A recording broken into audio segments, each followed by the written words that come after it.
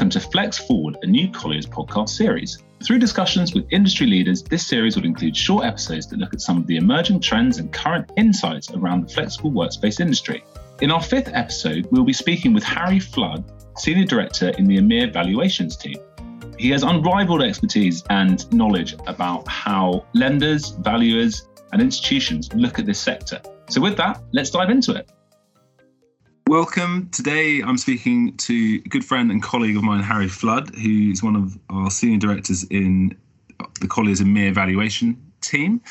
Harry's got a world of experience, not only in valuation, but in particular flex valuation, having worked for a number of different institutions and operators over the years. So Harry, thanks so much for joining the team today and joining our podcast series. It's a pleasure to have you on board. A pleasure to be here. So I think we often will you into many conversations across the world because inevitably flex and its implication on valuation is a pretty hot topic for many of our investor clients. And there is a lack of consensus in this sector. There's definitely a lack of understanding about how this income can be valued. But it's definitely continuing to grow. Even in our last report that we just released, expansion in EMEA was over 150,000 square meters. So even in a pretty bad market, you know, the sector is continuing to grow, and we foresee that to continue. So from your perspective, how are valuers and lenders looking at the sector and approaching the income stream that this type of activity can generate? I think from a valuation perspective, valuers are kind of very much in two camps at the moment. One, which is slightly gearing towards a more traditional approach, which is slightly bury the head in the sand and say that the security of the income's not there, and therefore why should we be really factoring it in at all? But then there's the other school who are slightly more forward thinking and looking at how the market and how the offices are being used generally across the markets. In that instance, I think some valuers are starting to look a bit more commercially at it and fundamentally trying to reflect how investors might look at this and how institutions and landlords assess this income. And fundamentally, I believe that's how, as valuers, we should be looking at this. We're meant to be reflecting the market, not trying to make the market. But by the same token, there isn't necessarily a set methodology. The RICS haven't provided any sort of guidance on that, which I think is probably a good thing in many ways. It prevents those that don't necessarily have the same sort of knowledge and understanding of the sector from dabbling in something and fundamentally not really understanding it or getting to the bottom of it. However, having said that, it does seem as though there's a bit of a consensus in the market, and there are numerous people out there that are sort of going down a sort of income analysis route and using that as the best way to undertake these valuations. The exact methodology is probably far too cumbersome to really go into, but it is all about looking at how the rents for more traditional space, what sort of levels those could be achieved, but then also looking at the overage that can be achieved in terms of the EBITDA when this sort of flex space is operated well, and the buildings themselves lend themselves to this sort of operation.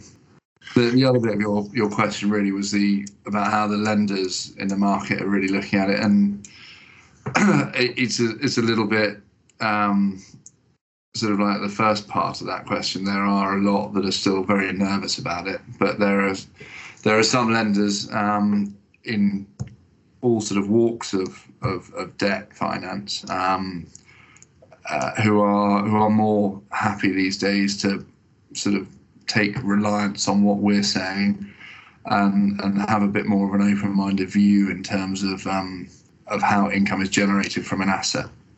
Yeah, it's definitely mirroring what we're seeing across the world, where it's undoubtedly being driven by occupiers, the demand for this space. It isn't just a sort of case of all the speculative space, you know, being opened and no one using it. It really is being driven by occupiers, you know, big and small. And what the last couple of years has done, and I think pretty much a consensus now, is it's an intrinsic part of real estate, and I think lenders, investors, developers are all being forced to adapt their thinking about the sector. I think there's a lot of misconceptions probably about it, but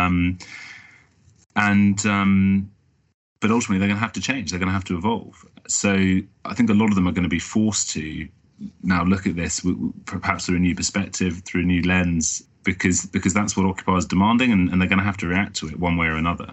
And obviously that flow down the chain ultimately to lenders and valuers is important. I think one of the difficulties that the lenders have got is you could have a relationship manager or who is willing to look at this sort of thing, but then there's the risk of the hurdle that is credit, whereby the key focus is looking at things like interest cover, etc., which, unless you've got a reasonable sort of trading history and performance from an operator within this sort of space, it does make it quite difficult for them necessarily to paint such a picture, because fundamentally the more traditional high street banks are still relatively conservative when it comes to this sort of thing, and aspects like interest cover are sort of top of the agenda when it comes to getting deals through the credit teams. And so it's, whilst we can take a sort of more positive approach to them, sometimes it doesn't necessarily get to that stage, because you don't have the trading history necessarily to support what you want, the picture you want to build. Yeah, there's a couple of interesting things you said there. I think that trading history piece is really interesting. Firstly, because this market is tremendously fragmented. We're seeing more operators, smaller operators growing, new entrants, and obviously the existing players continue to grow. Does it, from a valuation point of view, does that mean younger operators are going to be perhaps at a disadvantage compared to some of the incumbents or the more established ones when you're looking at income? Yes, but by the same token, I think that's slightly the case in all walks of property. If you're looking at a coffee shop, for example, a trader who's got 2 coffee shops versus a Starbucks covenant is always going to be looked at sort of as a more risky operator. I think it's just a case of actually making sure that because fundamentally we are valuing bricks and mortar still. And so what you've got to create is a scenario whereby, even if you've got an operator who isn't necessarily, who doesn't have the track record that say one of the big boys has, as long as that real estate is transferable to another operator and it lends itself to this sort of use, then we should try and reflect how the market would look at it in terms of, I mean, I know you're having sort of multiple conversations with institutions and investors talking about trying to get this sort of space into their buildings. And it should be reflected as far as we're concerned. So as long as the building is geared up to that sort of use, then there's no reason, just because one operator doesn't necessarily make it work, doesn't necessarily mean that it's not positive going forward. And I think that's... So how granular would you get when you're considering that? Would you look at local competition, local desk rates? And I appreciate it's difficult at times to understand pricing in this sector because it's a slightly closed market. It's definitely that's definitely an issue. But do you look at it? Do you look at the flex asset or the operation for its merits, as you say, building, the floor plate, the design, the fit out, the style, the local competition? Does that all go into the thinking? So, it probably what it comes down to is how the space is occupied. And I know topic close to your heart is sort of lease model versus management agreement, and who's paid for the fit out, etc., and what sort of agreement is in there.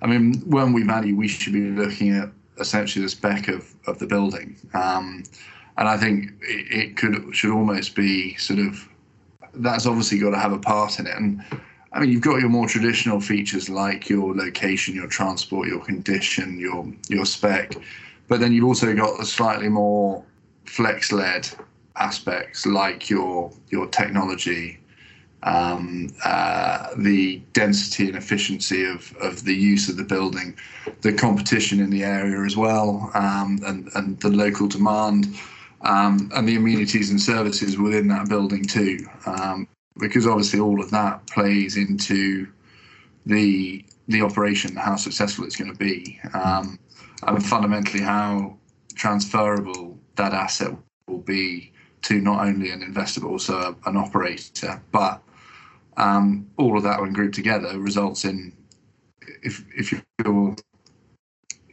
you've got sort of positive scores, let's say, on all of those features, then it's a sustainable income stream, because as long as that space is maintained, then there's no reason why that income isn't sustainable. So much like a hotel operator changing hands in that respect. Yeah, I mean, in many ways. I mean, obviously, all hotel operators have different requirements. I mean, even comparing Travelodge and Premier Inn, for example, it's not necessarily a like-for-like switch. But there's no reason why, if one flex operator can't make space work, that another can. One thing we've definitely seen over the last year, there have been, there's no hiding from it, some flex locations have closed because of the pandemic. I think possibly some have been closed because maybe they were bad decisions in the first place, but that's another conversation. But there's been not as many takeovers as some have expected. And I think partly that is down to, well, firstly, because they typically are older locations, which are probably not fit for purpose anyway. So I think some operators have used it used this period as an ability to get out. But the ones which are perhaps a little bit newer, in some instances, the design and fit out is quite prescriptive, quite bespoke to a particular operator, and it has been a bit of a difficult conversation for a new operator coming in to actually make the required changes that they feel are needed to recreate or create some new income from that asset. So it's I think it's something that's especially important, as you touched on, when we think about management agreements and partnerships between operators and investors, because we're doing a tremendous amount of work in this space at the moment, and it's you're not looking at just a property deal, you're looking at, much how you described it, you're looking at the whole, looking at it from a lot of different angles, really stress testing the whole business plan, the whole team, and really getting under the hood of the operator and business plan. So it's really important for landlords, I think, to try and, in a way, remove themselves slightly from that traditional mindset of what's the covenant, what's the lease length, and take a slightly bigger picture when reviewing these types of partnerships, because they're definitely increasing. I mean, I could probably talk for hours about the benefits of it, but to save everyone a sort of boring hour, I mean, for me, the key benefits really are it's significantly more control a landlord has by partnering, a much better alignment of interests, that are going to hopefully benefit a whole building or a whole campus, and much more exposure to upside as well. So rather than just hoping for a rent to be delivered from an SPV, actually having income more than likely in bad times as well as good times. So on balance, I think we're seeing a lot of investors really understand the full benefits they can get from partnering. And as such, a lot of lenders and valuers are now having to understand this slightly different delivery structure. So how you've gone into a lot of detail about how you look at the income. I mean, in terms of the commercial structure, do you think there's going to be a difference in yield between a lease to a flex provider versus a management agreement to a flex provider? It's a really interesting question. It obviously massively, with all these things, it just depends on what sort of the terms of those management agreements are, and from a straightforward valuation perspective, how much of that income is guaranteed, whether there's a base level of income with additional sort of ratchets as they generate strong levels of EBITDA or whatever, however it's being judged. I mean, what I think probably has been brought to the fall more during the pandemic is the fact that the number of SPVs, as you say, that have basically turned around and said, look, we're handing back the keys, or we want to realign our lease more in our favour. And I think off the back of that, I think a lot of investors are now quite wary of the sort of SPVs to even some of the bigger, more recognised operators. Whereas actually, at the same time, they're also being pushed by occupiers to deliver that type of space in their building. So they have got a sort of a fork in the road to really choose. Exactly. And I mean, as you say, I think it feels as though from sort of our discussions that more and more management agreements are being offered because there's more of a parachute essentially to the operator.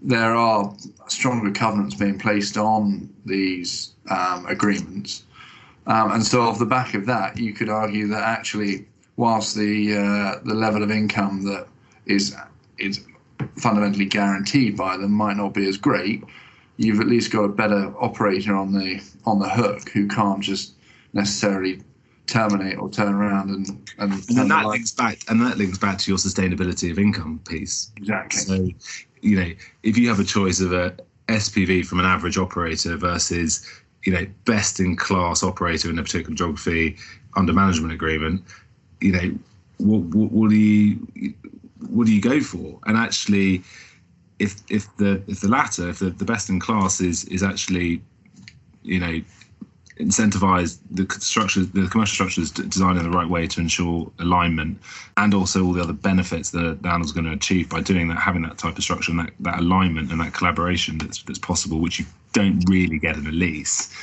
On balance, I think the valuation world is going to catch up and start to realize actually, well, yes, on balance, yes, it's not actually necessarily all about a lease, especially when we're not talking about all of the income. There's lots of percentages thrown around of, no more than 20% or 30% of income from an asset should be from leased. No one really talks about what type of commercial structure underlies that. But do you have a view on a sort of percentage? It's often the question we're asked of what percentage of a building should be flex. No, to be honest, I can't say. I think every building should be different. And again, it slightly comes down to the fact that every asset should be sort of judged on its own merits. Essentially, not all buildings are geared up for this sort of manipulating a floor of flex in or whatever it might be. I mean, from what I've seen, because fundamentally from a valuation perspective, there aren't really any sort of beacons that have sort of given us the evidence that we need and the ability to analyse the deals in as much detail as we would like.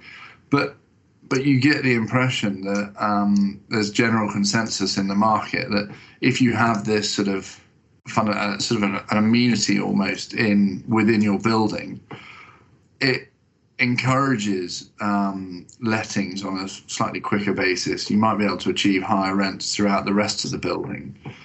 And retain existing tenants as well.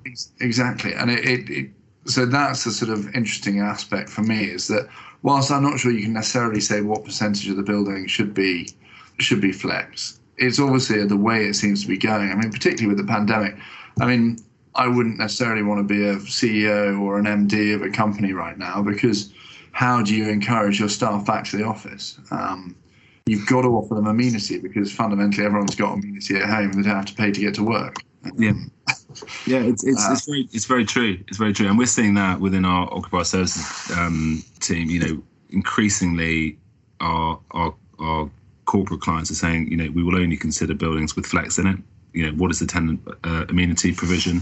And some landlords are obviously able to deliver that themselves, and there's lots of evidence across the world of some landlords being able to go down that route if they've got the willingness and resources to do so. But if they don't, this better than anyone. There's some huge funds and investors who actually have incredibly lean teams, very small asset management teams, and they just don't have the manpower or resources to deliver these types of environments themselves. So, what is then the solution? And it really is almost table stakes now for these types of buildings to have this type of offering, which actually interestingly really links to one of the final things I wanted to ask you about was, obviously COP26 closed recently. Finally, it's becoming, I think the penny's dropping finally, that real estate has a tremendously important part to play in everyone's, sustainability adjustments and so on. And some of the capital markets teams are saying, well, look, actually buildings which don't hit certain energy efficiency ratings are going to start to see a detrimental impact on their yield. Could you ever see a situation where the same would occur if there wasn't flex in the building or wasn't shared amenity in the building?